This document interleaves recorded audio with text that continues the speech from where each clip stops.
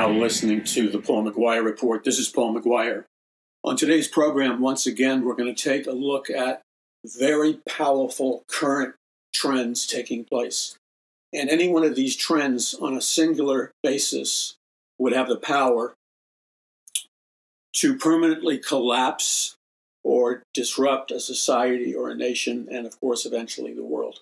We're in a place where, it's no longer time to play games, and it's no longer acceptable to perceive the world that you live in and say glib and incredibly stupid things like, oh, it's always been like this. Nothing's different today than it was, hundreds of years ago and thousands of years ago. Oh, they've always had extremes in weather and hot weather and global warming, etc. There's always been crime and rape and murder and sexual immorality. There's always been thieves and stealing and the occult, etc., etc. And so the idea is you discount the very unique, different time zone or time sphere that we're living in. You diminish what your perception is telling you. You minimize it. You look at what is essentially an atrocity dressed up. It's an atrocity in disguise. But instead of letting it walk around obscenely in its nakedness, you attempt to cover it up and say, things have always been this way. Well, yeah, things have always been this way to varying degrees in different cultures and different nations for different periods of time. So, for example, Adolf Hitler in Nazi Germany and in communist Russia. These two nations alone reflect times that were totally unique and different than really anything that had come before. And the only way you would know that is you would have to read history, understand history. So, for example, the reason I wrote my book, The Greatest Battle for the Hearts and Minds of Mankind in the History of the World, is because I wanted to write a book that was fast-moving, entertaining, but intellectually and spiritually powerful, but also something that would grab the mind of the reader so that even non-readers would stay with the book. And then, of course, make the book, the warning, the explanations, make them applicable to everyday reality, make them like alarms going off in today's world. So that was the goal and purpose of all the books that I write. I'm just happening to think of The Greatest Battle. Because as I studied that, and this is material that I've been studying my whole life, but I was revisiting it. And I learned something, and I discussed this with my wife. She's not always like thrilled to have these discussions morning, noon, and night. But I told her, I don't remember what I said, but it was something to the effect that when it comes to these things, like I'm driven. There's something that drives me that is beyond the ordinary. And I think what it is God downloaded in my DNA, just like he downloaded in your DNA, a mission, a purpose, a calling, certain gifts and talents, etc., etc.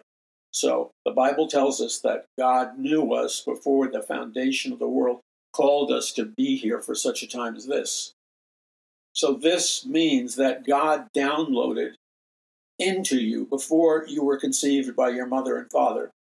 God, this, by the way, can only be understood in the context of the reality that we live in a multidimensional universe, like a minimum of like somewhere between 11 and 13 or 11 and 14 different dimensions. Whereas when you went back in time, the predominant viewpoint, and it wasn't all that long ago, the predominant viewpoint was that reality is only composed of the dimensions that we can see, touch, feel, etc. Reality is composed of those dimensions and that set of realities which can be perceived by your physical senses. And science emphatically declared, like the false prophet and the false religion it is, science emphatically declared that the only thing that was real, the only thing that was true, were those things that can be quantitatively measured, seen, visually, heard, auditory, touching, tasting. In other words, whatever data your physical senses give you, then that's the only reality that there is. Anything else outside of that reality is to be designated as, magic or something kind of weird, because science, up until recently, did not consider anything to be real unless you could perceive it with your physical senses. So what happened is what always happens with science. You look at the history of science and you watch it as it rolls over and over again for, let's say, 2,000 years. So what we see is our reality constantly changing. And so what happens with science, because science is not absolute, it's relative, the scientists have to, on a regular basis, sneak their way out of whatever their theory is, their scientific theory or their hypothesis or whatever it is. Scientists have to get out of town quick, and they do this through a number of ways, in the hopes that people will forget what they pronounce to be final reality. And so that's the story of science. So they'll come up with a theory, and maybe they'll believe the theory for a year, or maybe it'll be 100 years, I don't know. But what will happen is the scientists will be confronted with so much factual evidence, like with the theory of evolution. They have uncovered 80 million archaeological relics, bone fragments and stuff like that buried under the earth. 80 million evidences that collectively, all 80 million of these scientific archaeological discoveries, all 80 million of them affirm and promote the idea that evolutionary theory as proposed by Charles Darwin is a mathematical, statistical, and scientific impossibility. And furthermore, there is absolutely no scientific evidence whatsoever to even remotely conclusively prove that mankind ever evolved through what Charles Darwin called random chance or evolution, and that it's scientifically impossible. Any way you look at it, it's scientifically impossible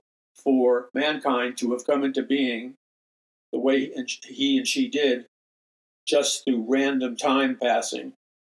A pebble doesn't become, a molecule. A molecule doesn't become a whatever. The DNA of a snail is radically different than the DNA of man. And so you discover that there is order to the universe. There is complexity to the universe, but there is order to the universe. The universe, it's obvious when you study nature, which is God's primary living evidence of who he is and what he can create. And when you look at mankind, it is obvious that both mankind and the universe and the world that we live in is emphatically, without question, the product of a specific blueprint, a specific highly advanced design, which proves without any shadow of the doubt that both men and women have been designed by a super intelligent being known as the Supreme Being, and that the animals and the birds and the horses and all of that stuff and the complexity of the heavens and gravitational pulls and multiple dimensions, the complexity of the way your heart beats in perfect synchronization, your arteries, your bloodstream, your brain, your DNA, your genetic code, breathing, the tides going in, the tides going out, the exact requirement of oxygen you need as a human being, the requirement of hydrogen, and then other factual evidences that are irrefutable that mankind did not just spontaneously come into this world. So what we have is the fact, and this was only discovered in the last 50 years or so. So what they have discovered is that mankind is uniquely and differently created than any other species of animal, and even things that we in our naivete as human beings. I can't tell you all the times, and you probably had to endure this garbage also. I can't tell you all the times I had to, under the orders of you're going on a school field trip, So, the students at young ages, we all had to take a bus down to whatever city I lived in at the time. We had to go down and visit the public zoo. And in big cities, the public zoos are really expensive and they're like incredible. They use technology. You've been there. So these zoos are a phenomenal trip. But, time passed by, and then we had our three children. And as our three children got older, I can't remember the exact age they were, but let's say hypothetically that my kids were all roughly around 9 or 10 years old. Okay? So as a dad, I deliberately, because I'm head of Paul McGUIRE Ministries in Paradise Mountain Church, I have the blessing and the opportunity to guide and direct my schedule, etc. Now, you may say, well, that's unfair. No, it's not unfair, because Paul McGUIRE, from the time he was a little boy on, I remember going to my mother, Mom, can I have some money? The answer was no. What do you mean I can't have money? She said, if in this world and in this household, if you want money, Paul, then you're going to have to get a job and earn it. My answer was, well, Mom, I don't have a job. Then go out and get one. There are plenty of jobs in the neighborhood. You just got to knock on some doors. And she gave me some ideas. And I went job hunting because I realized my parents were divorced at this time. So I realized my mother is a single mother. I mean, when she said that, I could tell she meant it. She was not going to give me a penny because I could sense that there was a dual communication here.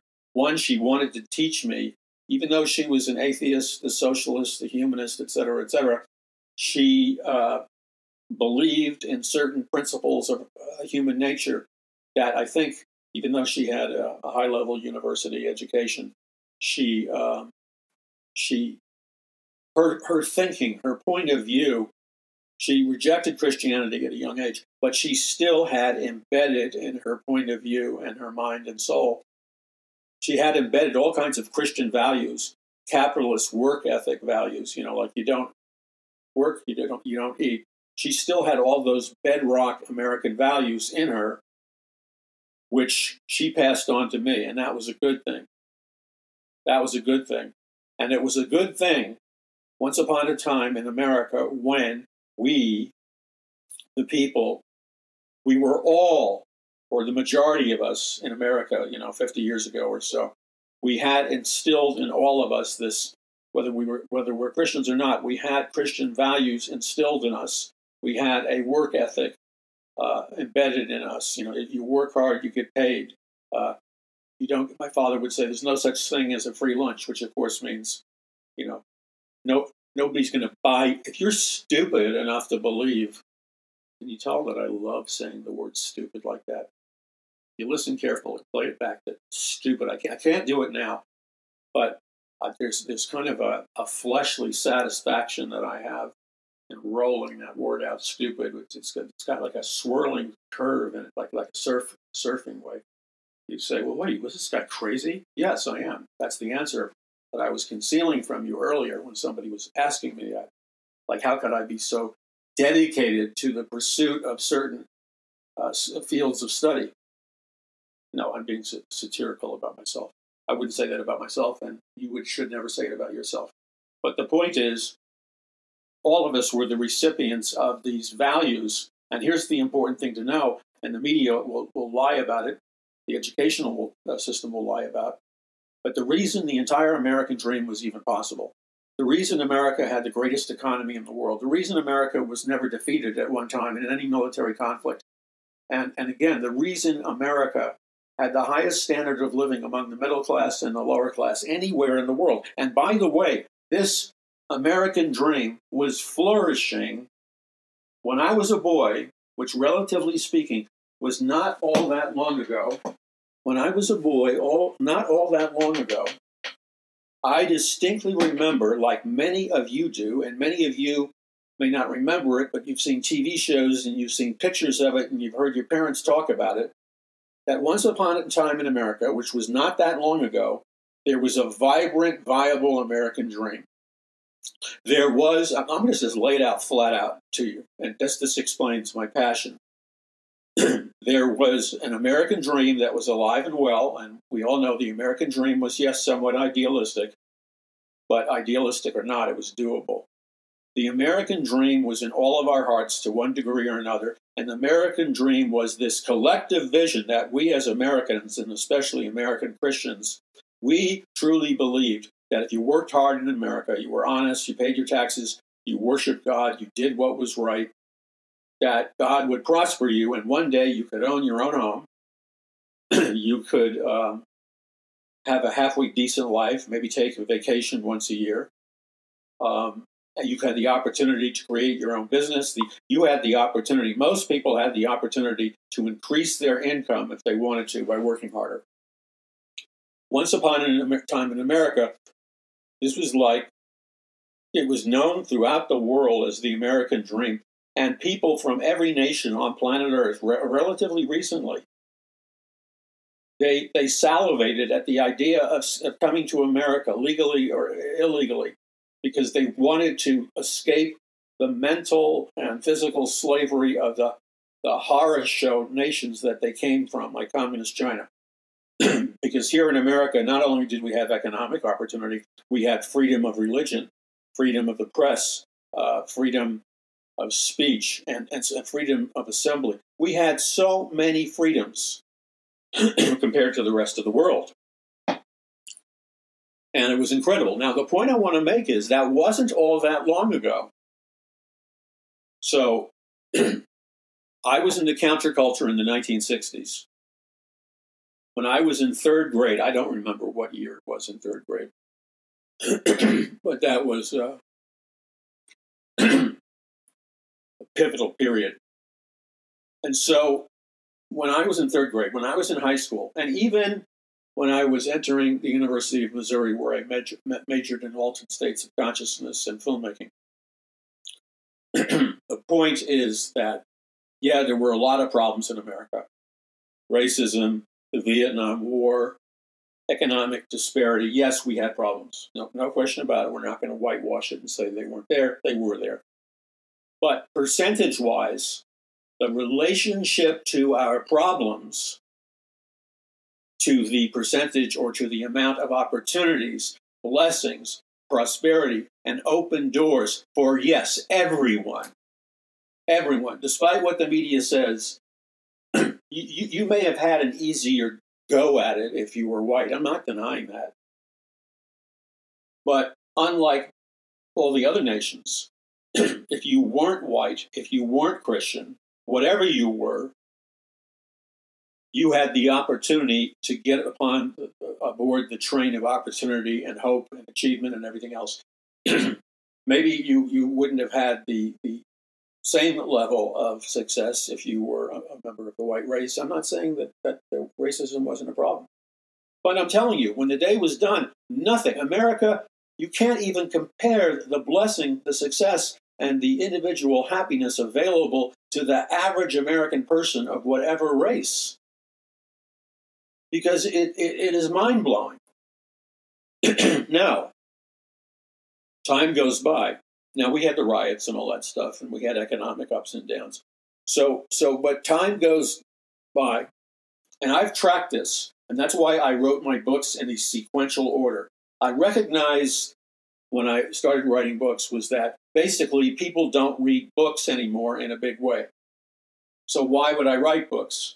Because people don't read boring books, but people will and do devour books of all age groups if it's written in an entertaining, fast-moving, you can communicate the truths with a 1-2 punch, you can grip them, and when they're reading your book, you're taking them on a ride, and you're blowing their mind with all kinds of knowledge that just turns them on in so many ways. So it's not boredom. It's a rocket ride. So that's why I write books the way I do. Because I write books for the people who hate reading books and for the people who hate religion. They're the primary types of people I'm going after. So anyway, what happened was that you look at what you'll see, and you can't just say it was the secular society's fault. You can't just say, it was because of the sin of America, and then go on and list all the sins and the failures of the non-Christians, of the atheists, of the people in non-Christian religions. It doesn't work that way. The demise of America, the going down the wrong road, was a combination of the rejection of God's word through belief systems and through your behavior. When American individuals, Christian and non-Christian, began to reject the reality of God, began to question and reject his commandments, began to think that modern men and women really began to think that they were smarter than Christians and smarter than Jews and smarter than God. When we began all that nonsense, and it was shortly after, okay, so what happened? I'm going to tell you something that, there are numerous kinds of alternative media. There's the alternative media, which is conservative, and I thank God for that, and will be truthful through their adherence to conservatism. They're truthful to analyzing the facts, etc., and that's a good thing. There are other media which are like Eastern Mystical and New Age, but in other respects they have good things to offer. But when the American people began to reject the Word of God, and there's myriad ways of doing that, that is the exact point in time. You could draw a graph. I could draw you a graph very easily. And on this graph, it would be, let's say, we would start in the year 1945.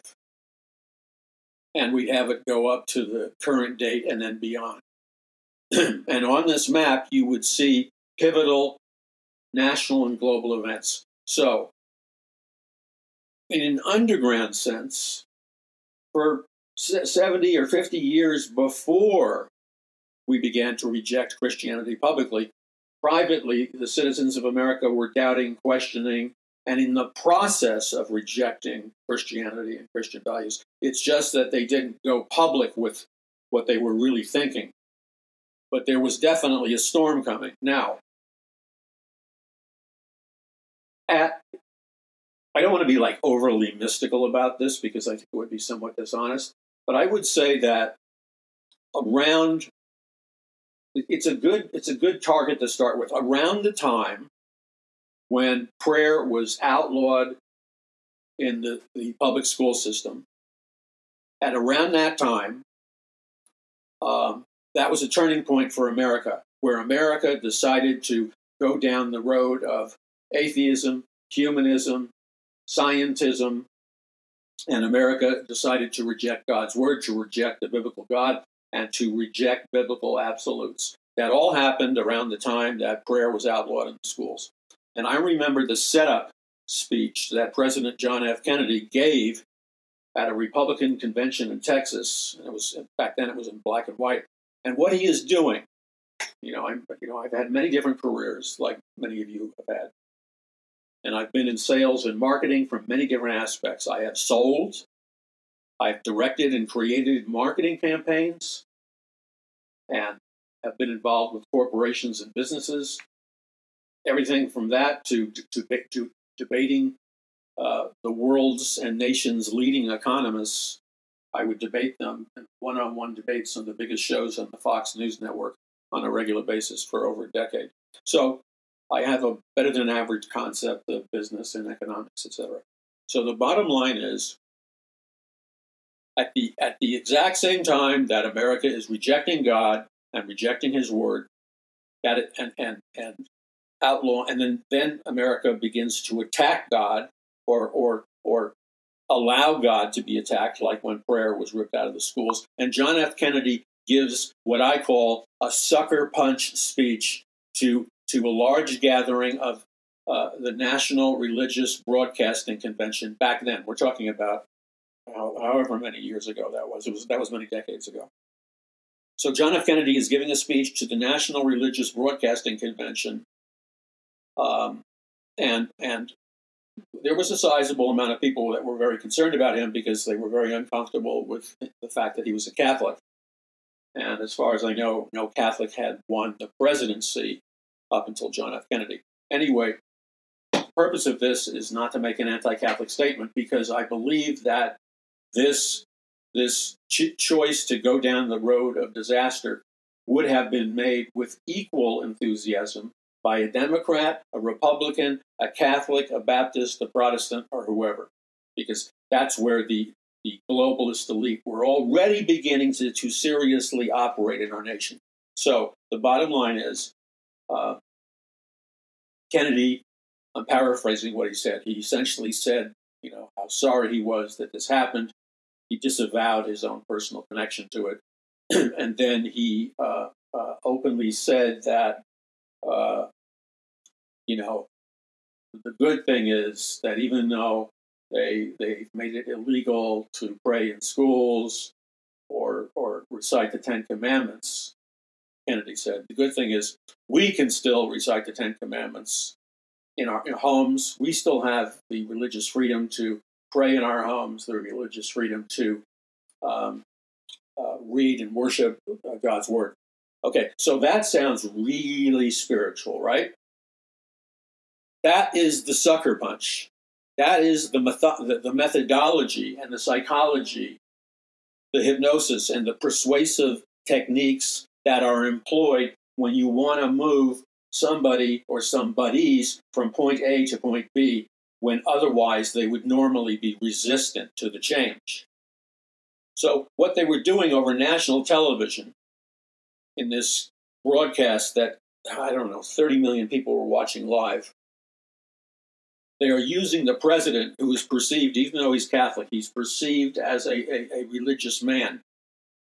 And Kennedy, who was a master communicator, he was a master communicator.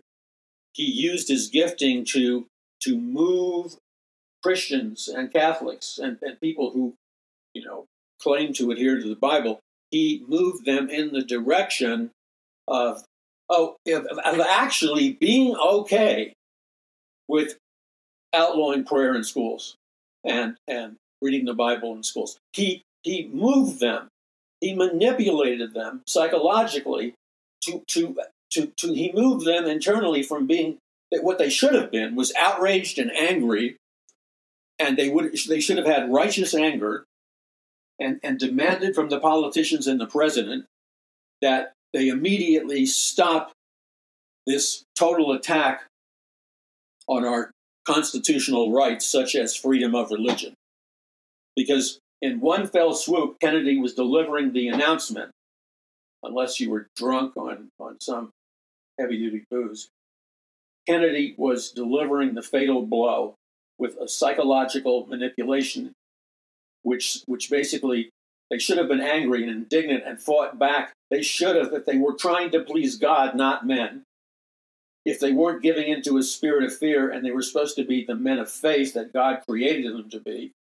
If the Christian church in America had been one iota in obedience to Jesus Christ, and not only that, actually obeying the call of God, actually standing up as true men and women of God, would have been compelled to. It wouldn't even be a choice. If you were right with Jesus, and most of the church in America, this is why we have our problem, is not right with Jesus. Most of the church in America, including the pastors, are wrong with Jesus.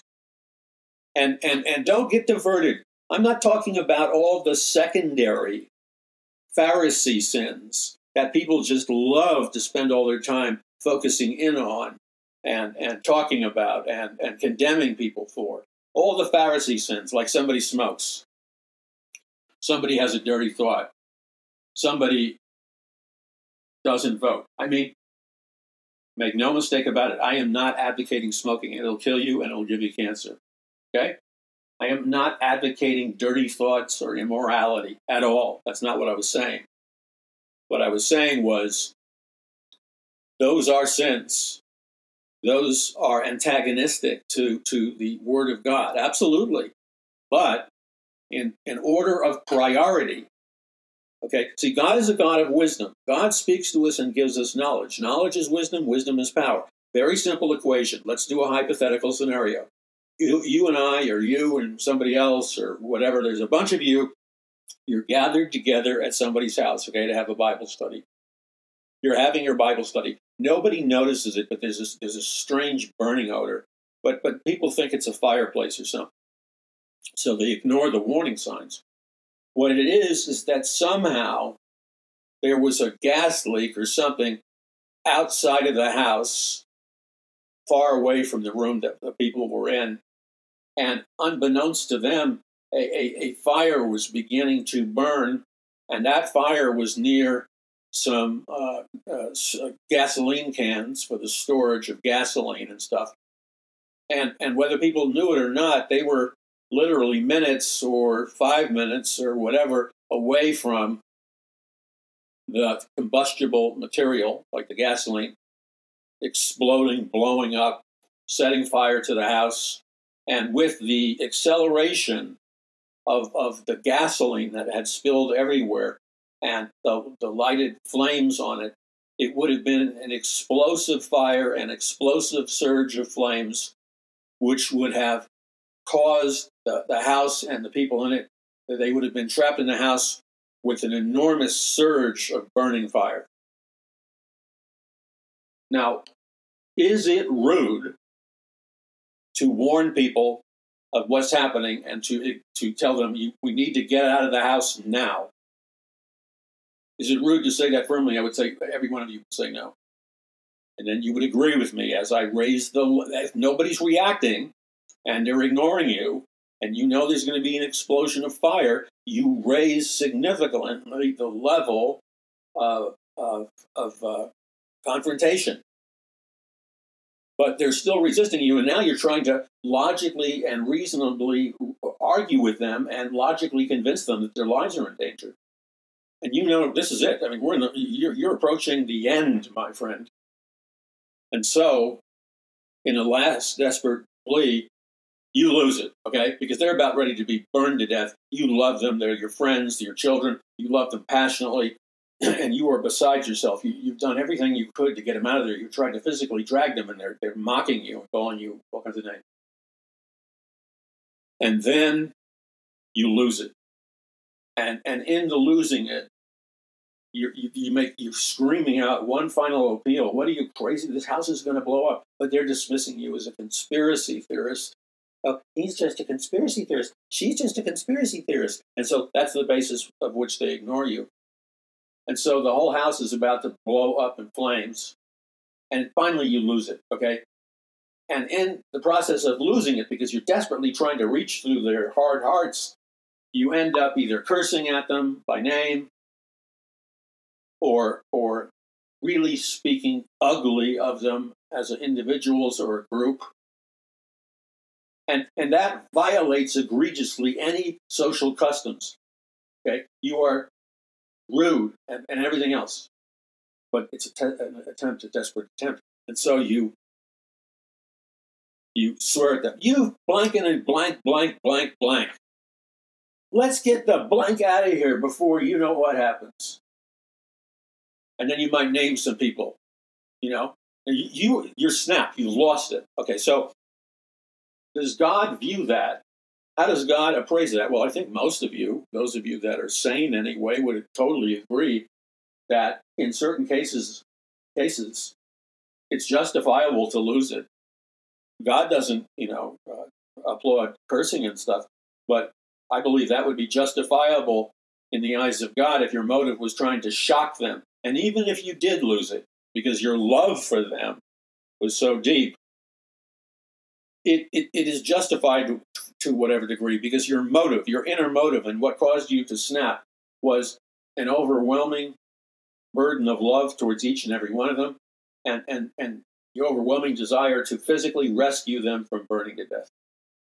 So yeah, you violated the Pharisee laws, but taken in context, you did the right thing from an eternal and a truly moral point of view. That same principle can be adapted to all kinds of situations in life. So here we are in America, and if you looked at the history of America on TV or entertainment or parents or grandparents, or if you were alive back then yourself, you can see that America has been in a massive regression. America has been bleeding from the heart. America is going down. It's not pessimism, but in every measurable area, America is declining and going down. Economically, retirement, medical care is getting worse and worse. There's more crime, more drug addiction, more suicide, more depression, more anxiety. I mean, just about any category you analyze and study, you see that America is no longer the American dream, it's the American nightmare. And that's truth. Now, if you say that and you have documentation to back it up, then you're not sinning, you're not being hateful, you're not stirring up strife when you communicate this to people. You are acting like a faithful servant of God. You're trying to rescue them. You're trying to wake them up. And so at this critical time, anybody who's aware of the way things were in America knows that America, this stuff about America being the greatest nation on earth, this is not baloney, if you know what I mean. This is not made-up stuff. I was alive, and many of you were alive, and other people listening, you need to hear this. We were alive. We physically saw it. We experienced it. We lived through that sacred time that God gave us. We lived through that time when America was the greatest nation on earth. We were there. We experienced it. So your professor, your teacher can reinvent history all they want with their Marxist, Hitlerian babble. But the truth of the matter is, America was the greatest nation on earth. Now, that does not mean for 1 nanosecond that simultaneously America did not have an epidemic of major, serious problems: social injustice, racism, disparity of income inequality, unequal access to education, ghettos, wars, crime, drug addiction, divorce epidemic, abortion. I mean, on and on and on. That stuff was brewing underneath the sociological surface of America. At the exact same time, people were saying America was the greatest nation on earth. But look, despite what they're telling you, one set of facts doesn't overrule the other set of facts. Just because America was the greatest nation on earth does not mean that America was perfect. And it does not mean that America was not experiencing an epidemic of problems.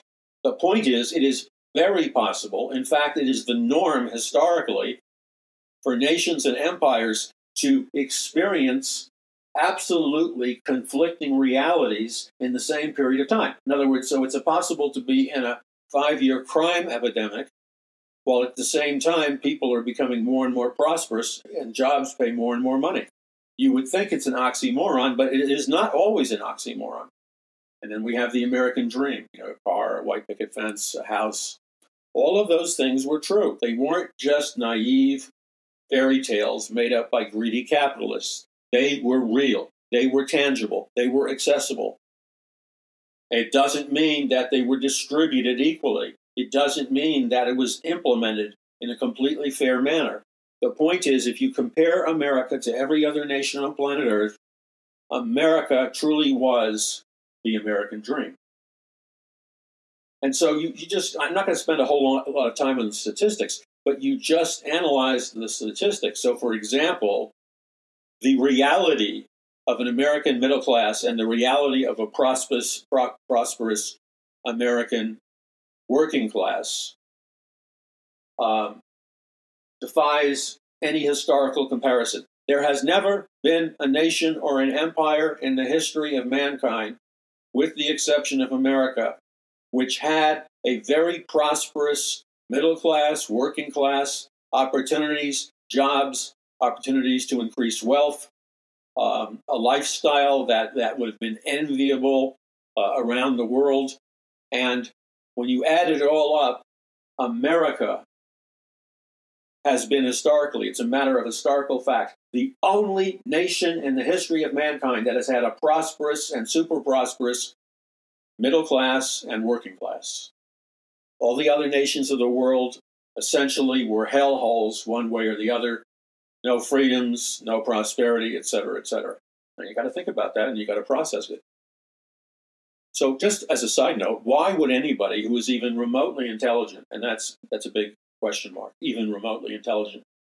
Despite all of his problems, whatever race you are, why would you throw away or chuck away or reject the very biblical principles, the very principles that allowed America to be great and prosperous, the American dream to come true, and American freedoms to be enjoyed? Why on earth would you even remotely damage a system that is unique among all of human history and actually produces wealth for everybody? Why would you mess with that? The only reason somebody would mess with that is if that person or those persons, whether they're in the media or the educational system or people you know or the working man or working woman or middle class or lower class, the only possible reason you would throw away the procedures, the plans for America that guarantee success and guarantee prosperity and guarantee freedom, the only possible reason that you would reject those principles is that you have been overtaken by a temporary form of insanity. Some kind of virulent mental illness has attacked your brain and you are no longer capable of rational thinking. It's like if somebody somehow secretly injected you with something that gave you instantly dementia and Alzheimer's. So you don't know whether you're here, you don't know your name. I mean, you're just walking around in oblivion. Only some radical alteration to your consciousness, your brain, your cognitive abilities, and your thinking abilities, only some radical transformation in your consciousness could twist your brain so bad that you would actually be foolish enough to take back into your mind, life, and society, to take back into your inner man or woman, to take back into your society these specific principles, guidelines, ideas, belief systems, habits, rules, and rituals that were guaranteed and are guaranteed to produce overwhelming success and opportunity for all, that will produce untold freedoms in every area of life, like freedom of religion, that will offer prosperity and upward mobility to all, that despite its faults is the best system for solving the racism problem. It's very simple. You wouldn't ever take back in ideas that are so radioactively poisonous that you would destroy yourself, your family, your nation, and your world. You just wouldn't do it. And yet, I'm telling you, there's an answer to the reason why millions and millions of people are flocking back into this mass insanity. Now, every time I hit a beachhead, and that's the point of a military invasion. So like if an army is invading a nation and an army or a navy or whatever, they first land on the beach and they're heavily armed. That beach that they're landing on before they invade a nation in military terms is called a beachhead. So why would anybody, why would we allow a beachhead, a militant foreign army, to invade us, to enslave us, and their primary mechanism of invasion and enslaving us is that they are highly sophisticated in scientific mind control, scientific brainwashing, programming people, indoctrinating people. And you look at communist nations and you see that they're heavy-duty serious about brainwashing their people, indoctrinating the people, controlling the minds of the people. So their people are essentially slaves without fully realizing it. That is the only potential answer to the question, why on earth would anybody take back into their lives the belief systems, the behaviors, and other things that actually created their slavery and their misery? Because in ordinary circumstances, no sane person would do this. So that's where we are now in America. That's where we are now. The good news is, and these are approximate figures, but I remember when I first started out in my ministry, which is the researching phase, I actually classify the beginning of my research phase as before third grade because I was reading and looking for answers, as a very, very young child. By the time I got third grade, I was reading books, looking for answers to life's most important questions. And I approached it with a vengeance. We didn't have internets, we didn't have cable, all that stuff. We didn't have all this electronic stuff and websites and all that stuff. We had none of it. All we had was paper and books. And if you wanted to do your research, I would have to walk, 25 minutes, 30 minutes to the local library. If the local library didn't have a book I wanted, I'd have to have the local library order a book from another library. So you had to be patient, and that's all there was. And we did have a very primitive form of a copying machine when I was a kid. It was called microfiche, I believe. Yeah, microfiche. And what that did is you would take your printed paper with the letters on it, you'd push it against a glass screen, you'd press the button, but instead of it photographing it like in a cell phone or whatever, it captured very clearly all the words on the page of a book, except it showed up almost like an X-ray machine, like foggy gray and white lettering, but very clear to read, against a blue background. So, and it wasn't radioactive, and it wasn't radiation, and it wasn't some poisonous chemical.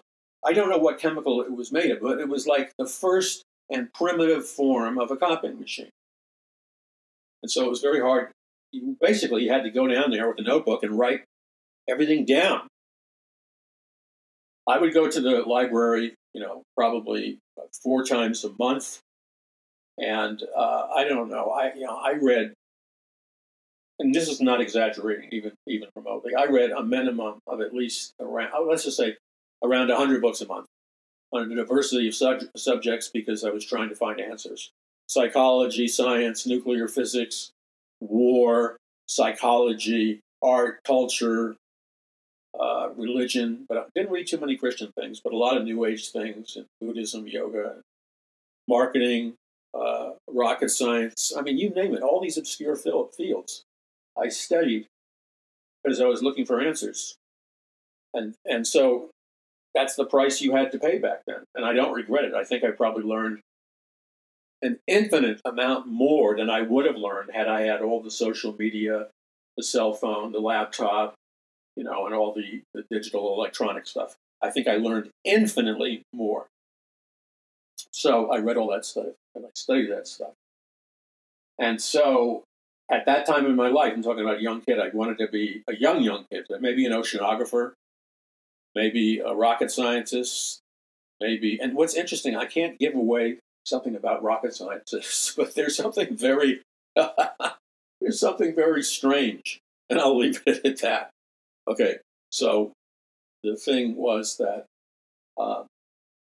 I studied all these books looking for answers, and books on psychology and spirituality as well. Because my parents always told me, if you want to know the answer to something, get off your butt, look it up in an encyclopedia or a book, or go to the library. We don't have the book. And so I was taught the principle, the discipline of looking stuff up, reading books, looking for answers, and thinking outside of the box. And when your mind is programmed in a positive way like that, it makes you essentially immune to being easily brainwashed or subjected to mind control. Because you've been programmed with a positive inner belief system that you are to think for yourself. And if you question something, then look it up, study it, do your homework. And that was, even though my parents were atheists, that was a blessed gift of attitude that they gave. Okay, you're listening to the Paul McGUIRE Report. This is Paul McGUIRE. In a moment, I want to come back and I want to talk about, let's call them future shock trends that are coming upon America and the world very, very quickly. It's inevitable. Visit paulmcguire.us. That's paulmcguire.us. We'll be back in just a moment. Wherever you are in America or across the world, you're listening to the Paul McGUIRE Report. This is Paul McGUIRE. Okay, so we talked about the acceleration of highly negative trends, future shock trends that have taken place in the last 50 years or 100 years. I mean, America on every level is radically different. Now, for those of you that have been born in recent times, so much of what passes for as normal or the new normal is actually thoughts, ideas, beliefs, behaviors, social trends that are so shocking, that are so upside down, that they're so out there on every level that for those of us that have been around a while, in other words, we're old enough to remember what the old normal was like, it is very difficult for us to look at this new normal without going through some kind of mental gymnastics because it is disorienting. And compared to the norm of human history, when you go back through human history and you look at the ancient Canaanites and the Egyptians and Great Britain, and the Indians, the American Indians, and all kinds of cultures and stuff like that, there are significant variations in those cultures. But there has not been, up until recently, a total annihilation of pre-existing values and cultural beliefs and what is called sacred and non-sacred, etc. Okay, so let's just look at some of these in bullet point form. I was half joking with my son. This was a number of years ago, and my son was telling me something. I forgot what it was. But the point is, my son was trying to relate to me as if, he wasn't doing it on purpose, he wasn't aware of it, but he was trying to relate to me as if I grew up in the same time period that he did. And while he's making this case, the thought occurs to me that in actuality, what he's trying to communicate to me is very difficult for me to understand because it's so alien to the world that I knew as the world. It's radically changed, and many of you know what I'm talking about. There are so many things that we see on a regular basis that are so out there in comparison to the time that we grew up in. Okay, so what are some of these indicators of major transformation? So one would be technology. I remarked to my son in that same conversation, hey, blank, that's his name, give me a break. Remember, I grew up in a time before we even had microwaves. And I said that as I kind of discovered it at the same time. So I told him I grew up in a time when microwaves weren't around. And the thought registered to me, and probably you've thought about it occasionally. I could have said cell phone or anything. But for crying out loud, a microwave has been around as far as I can remember. A microwave has been around seemingly forever. And yet I remember how the microwave that technology revolutionized the lifestyles of the middle class and the working class. Many of you know what I'm talking about. Some of you that were born closer to this time, you're going to have to stretch your imaginations a pinch to comprehend what it's like to be us. And I didn't mean that with a negative connotation. Okay, so the microwave had not yet been invented. So the microwave is invented. It sells like crazy. The price point is right for the times. And now, for the first time, basically, in human history, because back then, women were still the weight of cooking the dinner and the breakfast and stuff. Even if a woman had a job, the weight of that was still placed by society upon the woman. Later on, it loosened up, and the kids would cook their own food in the microwave. The husband would cook in a microwave. But back then, even though it was a microwave, or the equivalent term, if you traveled back in time, the equivalent term of microwave, when you refer to a meal that you're eating for dinner that was cooked in a microwave oven, you would get out, maybe you've seen it, it's a very cheap-looking tray which is called, and you place the frozen dinner on it from the freezer, and that's the dinner is called the TV dinner. The TV dinner. Think of marketing, the genius of marketing and advertising. So the TV dinner. Now, the TV dinner is a huge success along with the microwave. Why? Because it frees women seemingly from the slavery and the extra work of having to cook, prepare, think about a meal, shop for stuff to eat. A huge responsibility and potentially a headache for the woman is the microwave solves those problems. You buy the microwave dinners in advance. They're pre-made, pre-packaged. Nobody was looking at the tons of chemicals, some of them toxic, that are part of the microwave TV dinner recipe. Microwave TV dinners would be stuff like mashed potatoes and gravy and some kind of steak back then. It could be ham. It could be any number of steak-like meats. Okay, or it would be everybody's favorite if you were a kid, noodles and cheese. I forgot what that's called. Macaroni and cheese. Simple, but it's still a big deal for microwave. So I remember going to a friend's house, and my friends got this stuff before we did. We were not the first people on the block to always get the new technology like TVs and stuff. So, because at first my parents, humanists, were resistant to it. I don't know what their reason was, but they had some resistance to it. I think what they actually told me as a kid, they were secular humanists. I had Christian friends.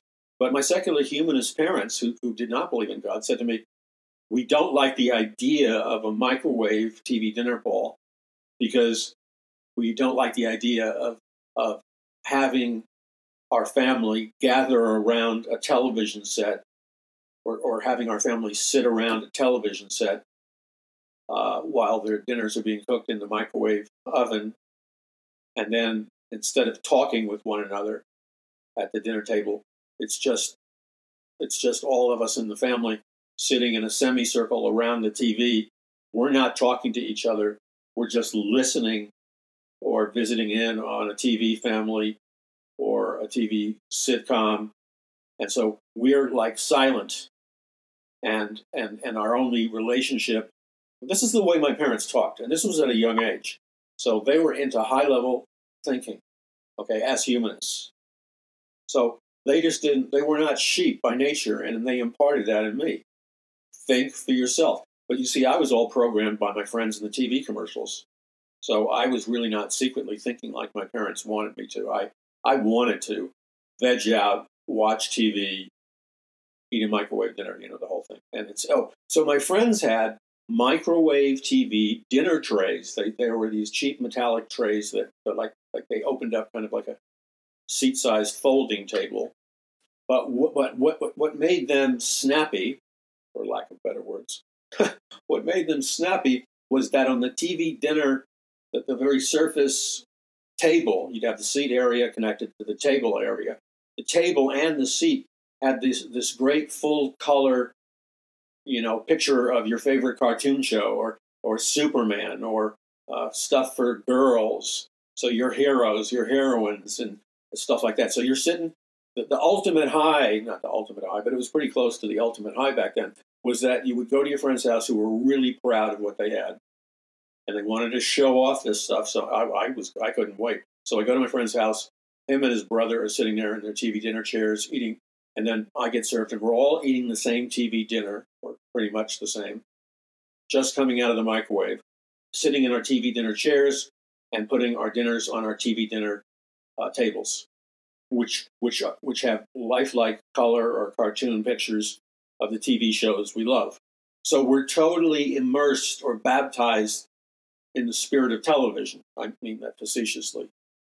Now, here's the flashback, and here's what it's interesting. So as time goes by, my parents didn't warm up TV because they thought it was an idiot box that produced idiots, and they're right. But I guess they got used to it or whatever. But, no, they were having problems in their own marriage. So I don't think that they had a key area of focus at that particular time in their lives. to TV dinners. But initially, using merely their critical thinking, they were opposed to this entire new cultural wave of TV dinners, the family around the TV, watching TV, and the whole commercialization of everything. Now, what's interesting about that is that there should have been, additionally, millions of Christians or aware or conservative people who were protesting and writing books and speaking out against this, because as subtle and subdued as it appears, it is a very evil thing. And it is a very, what we were experiencing collectively in America at that time, with the advent of TV dinners and TVs and the family sitting around the television set instead of talking and all the rest of that stuff, what was being generated was an artificially godless environment that contained a spiritual vacuum created by people not talking to one another, which means you can't love one another, as the Bible says, if you're not talking to one another. It's a relationship with God. So you now have killed the relationship between the parents and the children, and you've killed the relationship between God and his children by muzzling all human communication and putting the television in the center of your life. Now, that may seem like nothing, but it's more than the symbolism of television in the center of your life. It literally manifested into the technology of television being front and center in the lives of people. And what is another way of saying that? You have allowed God to be displaced by television, the God of television.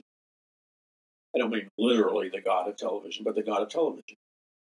And that's spooky, and that's what happened. And that, along with music and the Beatles and film and the news media, et cetera, and books at that time and the educational system, all of that became, if you want to say it like it really should be said and not mute it because you want to be politically correct and accepted by all your friends who are zoned out in zombie land.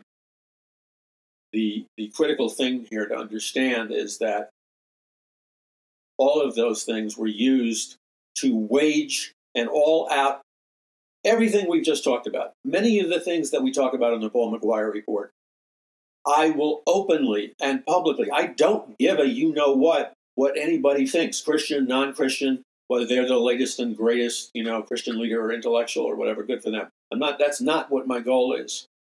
My goal is to tell the truth and communicate the truth. That's where real ministry comes from. And so my goal is to communicate the truth and speak the truth.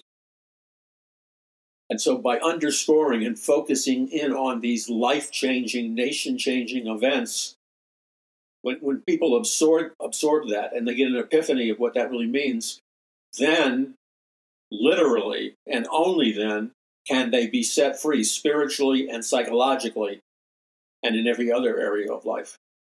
And so there should have been an intelligent uproar over the viral spread of a psychological disease called television. Now, I remember when I would go to out-of-the-way places, when God first began sending Christians to me, that's when it really accelerated. I began to hear this expression among Christians in churches I'd be ministering to or churches I'd be part of the ministry team of. And I would constantly hear this expression from, very straight-laced, fundamentalist-looking Christians. And they would always say, television is of the devil. And whenever they said, which they said often, that television is of the devil, it would drive me absolutely crazy. It would do me, I would do everything I could to restrain myself and rant and rave at them about how dumb they were and stupid they were for trivializing the discussion and saying something like television is of the devil. I really thought, in my total prejudice, I thought they were like completely out of their minds whenever they said television is of the devil. I maintained that belief of hostility towards them and their statement for saying that for many decades. So for many decades, I didn't hear it as much as time went on, but for many decades, I endured people, which became less and less as time went on. I endured people saying what I thought was a stupid remark, television is of the devil. Now, decades after I stopped hearing people say television is of the devil, and these weird Christians stopped saying television is of the devil. Now, time has gone by even further, and I have seriously reflected on this, and I would have to agree with the people I used to mock.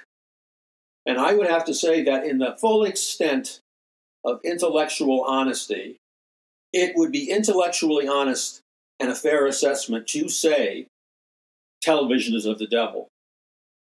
Because for all practical purposes, television is of the devil. Now, I would add a modifier to that statement for the sake of accurate and effective communication. Because I think if you fire off a blast by saying television is of the devil, that people will behave like I did.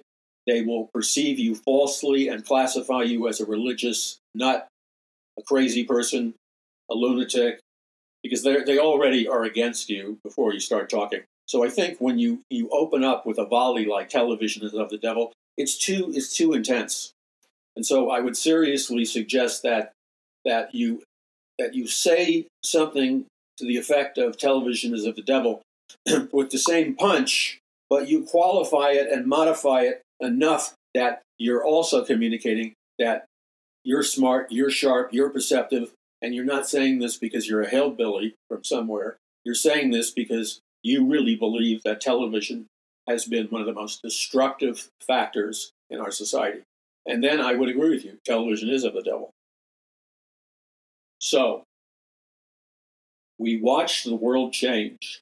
We watch behavior change. We see the signs of the times just blasting before us. And we see that from an external point of view, the institutions or entities or social organizations which appear to be leading the war to destroy America as a Judeo-Christian nation, to destroy the family unit, to destroy capitalism.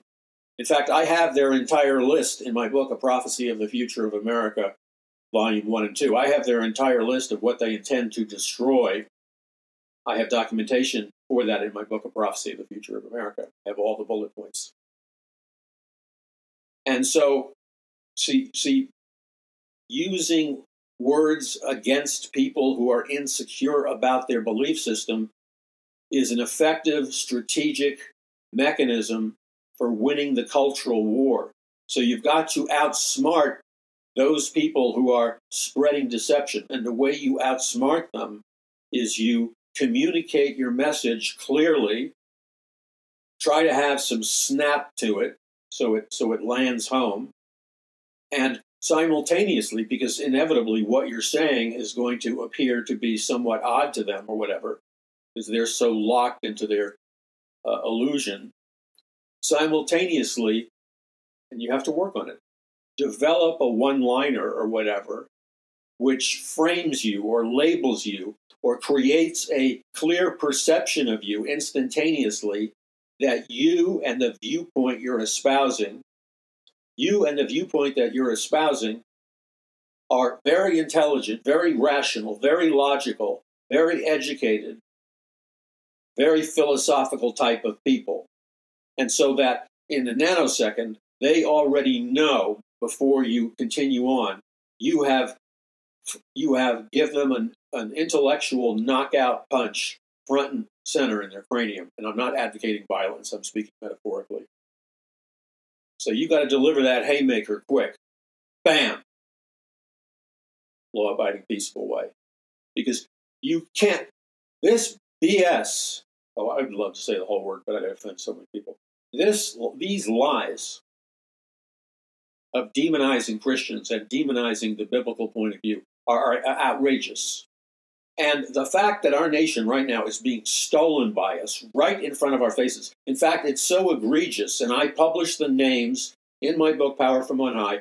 I list the names of all the globalist elite corporations, the globalist elite leaders that are secretly controlling the world. I list their names, an organizational flowchart I have in my book, Power from On High. And I tell you the families, the trillions of money they have, and exactly what their game plan is in the Great Reset. I reveal it all easily, simply, but I give you data in Power from On High. And I present to you what I believe is an airtight case for this. It's very hard for people to break through their programmed mental barriers.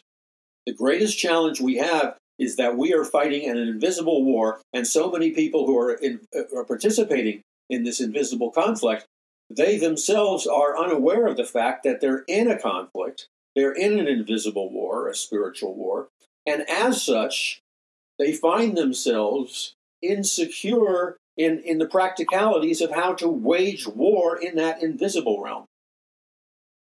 So you've got to tap into your God-given intelligence. You've got to connect to the Lord Jesus in prayer, and he'll answer your prayer. And then when you look at the battlefield and you see your friends and parents and loved ones and siblings and people you know, and as time goes by, you see many of them die without any commitment to Christ and going to heaven. As time goes by, you see tragedies begin to unfold with people that don't know God and are lost. And as time goes on, there's an accumulation of pain in your inner man or woman regarding the broken heart that you truly have, because you truly have a broken heart that has been produced by experiencing the pain of knowing and feeling people's sorrow and brokenheartedness and tears and anguish and rejection and betrayal and disappointment and woundedness. And I just touched on a few things. Every one of those things were massive entrances into the interior of men and women's souls in America. They are dying in all kinds of pain, physical, biological, and psychological. Yes, we know they put on a good show. They put on a good show when you meet them here and you meet them there. But I know and you know that God made you far smarter than that. You know that God has given you the mind of Christ, and you have the ability to see into their hearts, to see into their lives, even without them speaking a word. You have the ability to hear and to feel and to experience the incredibly tragic pain, the sorrow, the suffering, the aching emptiness, the anxiety and depression, the misery, the aloneness, the secret, deep secret hidden from anybody and everybody, those deep secret thoughts about suicide and so much other stuff that they hide because they're ashamed and they're embarrassed. But you can see it. God has given you, and this isn't an accident that I'm talking about this. The Holy Spirit has stepped into our conversation and has redirected it with precision accuracy. And as God has redirected our conversation with precision accuracy, we are pinpoint. We have landed. The indicator arrow is touching precisely the area of the greatest woundedness and pain and suffering that people that you and I know and interact with, they carry that pain with them on a daily basis. And it's an incredible and almost inhuman amount of suffering. But you know that God has given you a supernatural ability to see through the walls in their personality. God has given you the ability to feel the pain, to experience their pain. God has given you the supernatural gift of identifying with their suffering and, in a sense, entering their spiritual and emotional world. So he didn't do that so you could gossip, and he didn't do that so you could, entertain yourself with spiritual games, or he didn't do that so that you could brag to everybody about what a great man or woman of God you are. That's not why he gave you all that stuff. So you can see what other people can't see, and there's a reason for that, because you're supposed to be God's agent, God's hand. God works through you. God works through me. And his healing power will flow out of you and into that person when you meet them or talk to them or whatever. God's power will flow out of you into them. Now, right now, multiply that pain and suffering by, 1,000,000-fold, at least in America. Multiply the number of broken hearts and secret tragedies and everything else, suicide and everything else. Multiply how many people that potentially represents, and then quantify the unbelievable level of agonizing and despair that's resounding through their emotional system. So what do you come up with? You come up with this simple fact. It is obvious that God has given you the gift of seeing and experiencing their pain at the level that you can. The reason for that is God wants you to see what he sees 24/7. God wants you to see what he sees. And then, as you see it and experience the pain and suffering and the emptiness which only salvation and Christ can fix, as you see into that world, God has given you next the supernatural ability to pour the healing power of Jesus, to pour the rivers of living water, to open your heart and to communicate as best you can, to communicate in such a way that you both intellectually and biblically answer their answers and questions and you minister them, but phrase your words in such a way that you impart the presence of the Lord upon them and their families, so that when they talk to you, their countenance changes, the musculature of their faces and body tension changes. You'll get little clues like you'll be talking to them, and one of the feedback measures that you're talking is being anointed by the Holy Spirit, and the presence of God will be, you will hear the person you're talking to when they get next to the proximity of the presence of the Lord.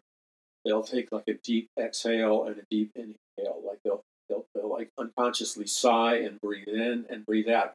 And what you can feel they're doing is they're giving up, they're letting go of all that tension, and the Spirit of God is going into their inner man or woman and letting go of the tension, and they're receiving in a childlike way the healing presence of the Lord, the joy of the Lord, the ministry power of the Holy Spirit is anointing them. So they're sighing and relief, they're sighing and in a restful breath of exhaling, inhale.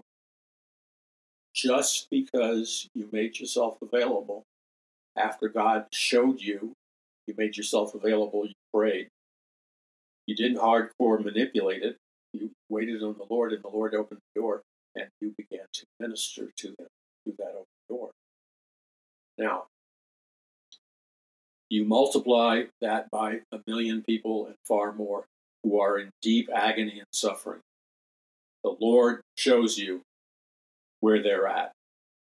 And so you now have a burden and revelation not only regarding one person, you have a supernatural burden and revelation regarding in excess of millions of people in America. Some whose faces you will see and some that you will not see. I had this like this, it rarely happens to me. I had a dream that was so supernatural and so bizarre because it's a dream that has almost nothing to do with my own life. And the abstractions and symbols in the dreams, they came from another dimension because it's not stuff I ever think about. Okay, so I'm dreaming, and in the dream, I'm asleep. And in the dream, I'm asleep in a room that is filled with, it's like a bedroom-sized room that's filled, but I don't recall there being furniture or anything. But there's a white and golden yellow tone to all the walls and paint, and everything in the room has like a golden yellow white color, which as I'm speaking to you now, I realize that the distinct physical colors of the room symbolized that the room was filled and painted over with the glory of God. The Lord just revealed that to me. So I'm in this room sleeping, and that yellow, white, golden color is really symbolic of the glory of God filling that room while I'm sleeping. And I can see, even though my eyes are closed and I'm sleeping in the room, I can see somebody walk in the room behind me, and they're coming over to talk with some person who's helping me or partnering with me or something in the room. Okay? And the only thing that when I first see this guy who walks in behind me, the first thing I notice is that he is like so impeccably hip and put together in the style of his clothing, his running shoes, and everything. I mean, his physical presentation, he has got his act together. He looks like a rock star, you know. It's hip, but very classy. I mean, it's just larger than life. And I can see him, even though I'm asleep, my eyes are closed. And then he starts to talk to this guy who's helping me. And I'm asleep, I guess, but I'm also awake in the dream. I guess I'm asleep in the dream and awake in the dream because I can hear. I'm listening into their conversation and I'm listening to what they're talking to. And then finally, I'm still in this room that's dazzling in its golden, white, yellow color, the glory of God. And the guy who came into the room and is talking, he is now saying to the person who's helping me, he tells people who he really is. And I may have asked him, or my friend may have asked him, you sound like you're so-and-so, you look like you're so-and-so. Well, anyway, however he announced who he was, it turns out that this particular individual who had come into this room, and God knows where they came from, because it was apparent that he had traveled across a continent to get to where we were.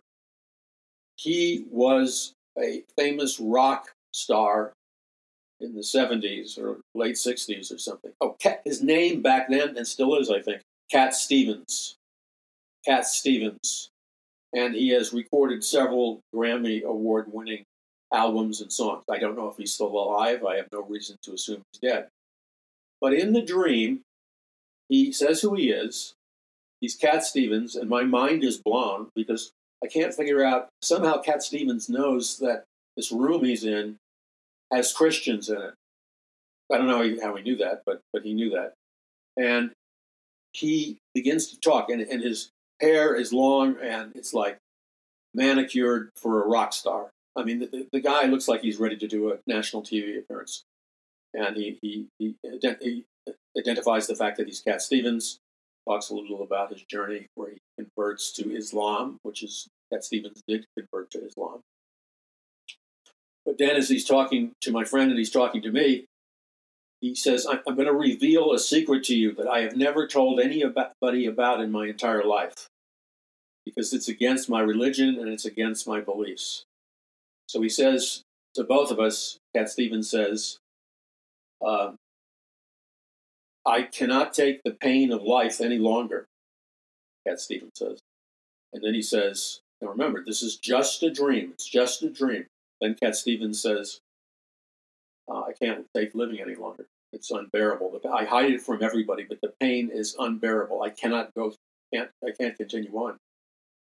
And he said, but I'm not, and then he said, don't worry. I'm not going to kill myself like most people kill myself. I'm not going to commit suicide like most people commit suicide. I'm not going to do any violence to my body or commit suicide in some horrific way. He said, I refuse to do that. He said, so he named the name of some doctor, and then he said, I'm going to commit suicide slowly and over time and incrementally. And then he explains and shows his bottle of medication or whatever. He says that the way I'm going to commit suicide is I'm going to take this particular medicine or drug, which you take a slow, a very small amount of it on a daily basis, one a day, and then you continue it on for months. And I don't know what months meant. It could have meant 6 months, okay? And he said, slowly, this will painlessly kill you. And no one will ever think you committed suicide. This is a special medication. It's painless, and it will not be violent or disruptive to anybody's life. But it will, I guess he's repeating what the secular doctor said to him, but it will take you out of this world. And I'm horrified by what Cat Stevens is saying in the dream. And this is what's going on in my mind. Now remember, as Cat Stevens is explaining all this, and again, this is just a dream, as Cat Stevens is explaining all of this, he talks about how he thought about it a great deal and researched it. But the thought became obvious to me as I looked at him. I could see him again. My eyes are closed. I'm asleep inside of my sleep. So in actuality, everything that's going on is like a very life-like dream, but it's a dream. And in a room which is golden white, a golden gold, and paint color. and that represents that I'm in a room with the glory of God turned on, the glory of God turned up full blast with that in the heat. And the room is just this dazzling, brilliant golden yellow and golden white. And as I'm there asleep but awake at the same time inside a dream, I'm very much aware of the glory of God in the room, and how these colors represented the true spirituality of Jesus Christ. And this guy, Cat Stevens, has somehow come across the world, found our location. I think he saw something on the internet or something, and then just shows up and is talking to the guy that is working with me. And I'm not hiding from the conversation, but I didn't want to disrupt from the flow of him opening up his heart and really sharing his pain. I didn't want to interrupt it by all of a sudden waking up and, his heart is tender and ripe. So in any case, I think it was soon after I was in a sleep to semi-sleep state, and then kind of like a barely sleep state to an awake state. And while I'm slowly awakening and going through those stages, I recognize that the image of the brilliantly bright golden white yellow room, which represents the glory of God, is so intense that it is radiating all around me, even with my eyes shut. It is radiating all around me, which signifies, this is what it signified. See, this is how you can interpret a prophetic dream. It's specific to you. It's not one size fits all. So you buy a book and they tell you every time you see a bird means this in a prophetic dream. That's a bunch of you-know-what. God speaks to you personally and individually.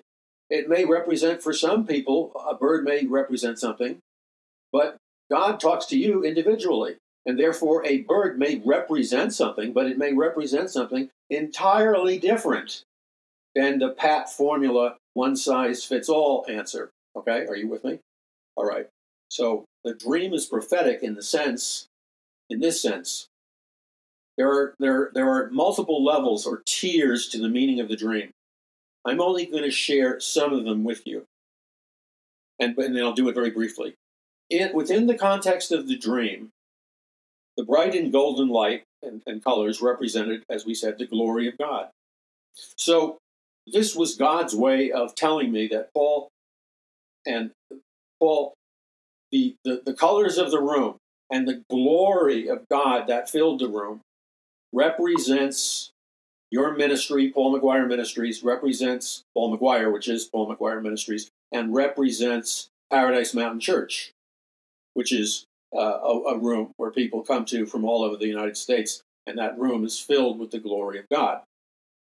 So the important point was the Lord said, all of you, all of my people, we are all, he wasn't speaking of himself, we are all in a sense empty.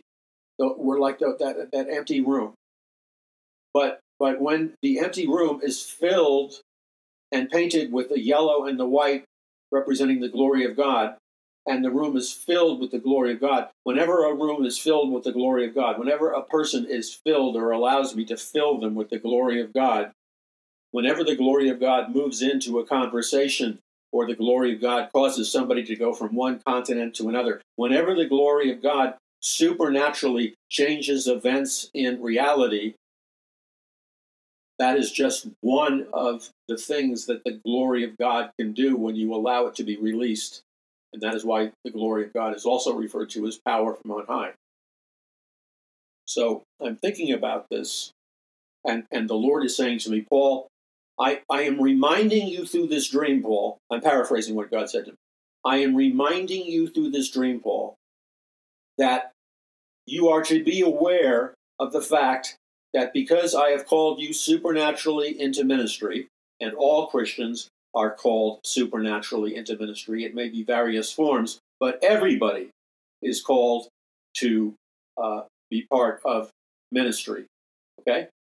So God is reminding me, because I have called you to be in ministry, and because you are filled with the glory of God, whenever a person or a church or whatever is dedicated to God, dedicated to me, I will fill it and sanctify it with my glory, says the Lord. So the Lord said, I gave you this dream to remind you of certain realities. The Lord said, I want to refresh you and reschool you regarding certain realities in your life that are important for you to reintegrate with. And then the Lord said, so I need you to pay attention and grasp what I'm trying to tell you, the Lord said.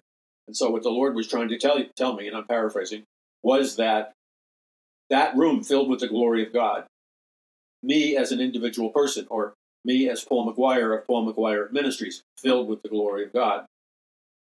Paradise Mountain Church and our ministry and our church ministry and the buildings, which are the hotels we rent, are filled with the glory of God. Whenever we're involved in something, occupying or praying or whatever, that area is permeated by the glory of God.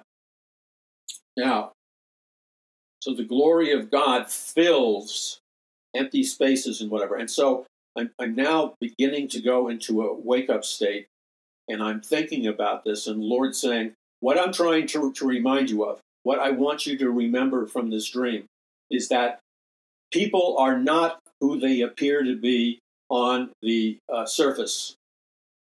Again, I'll say what the Lord said to me. The Lord said to me, people are not who they appear to be on the level of their surface. In other words, people can put on all these exterior acts, or act like they have it all together, or act like they're totally happy, or act like they don't have a care in the world. But all of that is fakery. All of that is an illusion. All of that is projection. The truth of the matter is, and so in the dream, Cat Stevens represented a guy who apparently had it all. I mean, he had everything, okay, in the dream. He had everything, at least on certain levels.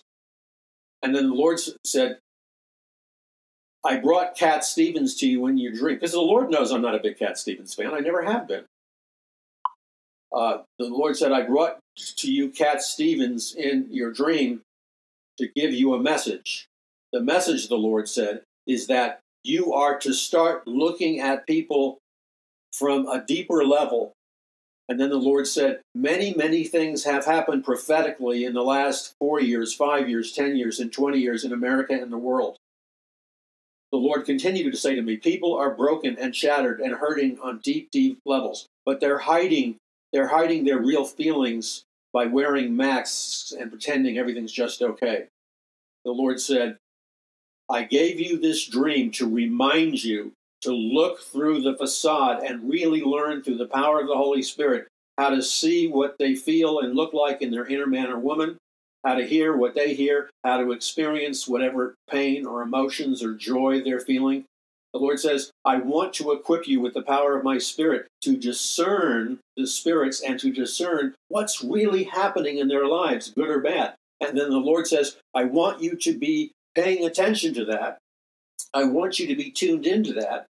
And the Lord said, and then when, through the power of my Holy Spirit, I begin to increase and to bring even more people into your life or in contact to your ministry or in proximity with you, as I increase that flow of people who are in desperate need of ministry into your life, the Lord says, I want you to be paying attention because I'm going to reveal to you what's really happening in their life, like what Pat Stevens did in the dream. And then the Lord said, I want you to be prepared to use the power of my Holy Spirit to set them free, to minister to them, to lead them to salvation in Jesus Christ, to break bondages off their life, and basically be a conduit of my power, the power of the Holy Spirit, and my love. Call upon me to send my love and healing into their lives. And as you do that, and as you're faithful to do that, says the Lord, I will bless many people around the world, and I will bless you and your family. And the Lord says, I will bless every man and woman who chooses to partner with you. I will bless them as surely as I will bless you, your family, and people that you're ministering to. I will also bless every man or woman who chooses to partner with you. Because by partnering with you, they are doing the will of God, which I called you to do. So this is good. The Lord's schooling me, and then the Lord says that he's going to reveal this to me. And then the Lord said, I want you to be increasingly aware, not to be fooled by people's acts and their presentations like Cat Stevens. But then the Lord said, the reality is, because of the calamities of our time, because of the disruption, the chaos, the vax, the hurt, the social isolation, the fear of world wars, the Lord said, there are many plagues and plights coming upon the earth. And the Lord said, my people are hurting and wounded. Those people that do not know me are hurting and wounded. The Lord said, despite the fact that they're faking it, there are countless millions of people in America and around the world that are in agonizing emotional and spiritual pain. I need you to tune into it when I bring it your way, says the Lord. And then, in obedience to me, says the Lord, by faith, I want you to step out on faith always when I bring these people to you. Step out on faith always. And then, by calling upon my miraculous power in prayer, I want you to set them free, heal them, minister to their lives in the name of Jesus. So this whole thing was about the Lord giving me a firm reminder, a strong exhort, like a football coach would act when confronting his team if they were like slouching or whatever. Not that I was slouching, but the Lord rebukes those that he cares about. And again, I wasn't disobeying the Lord. I wasn't slouching. The Lord is saying, step up your game. Step up your game. And so that's what I want to share with you. We analyze everything that's happening. There are a multitude of strategies. There are ways that are effective and ways that will detonate in a bad way right in front of your face.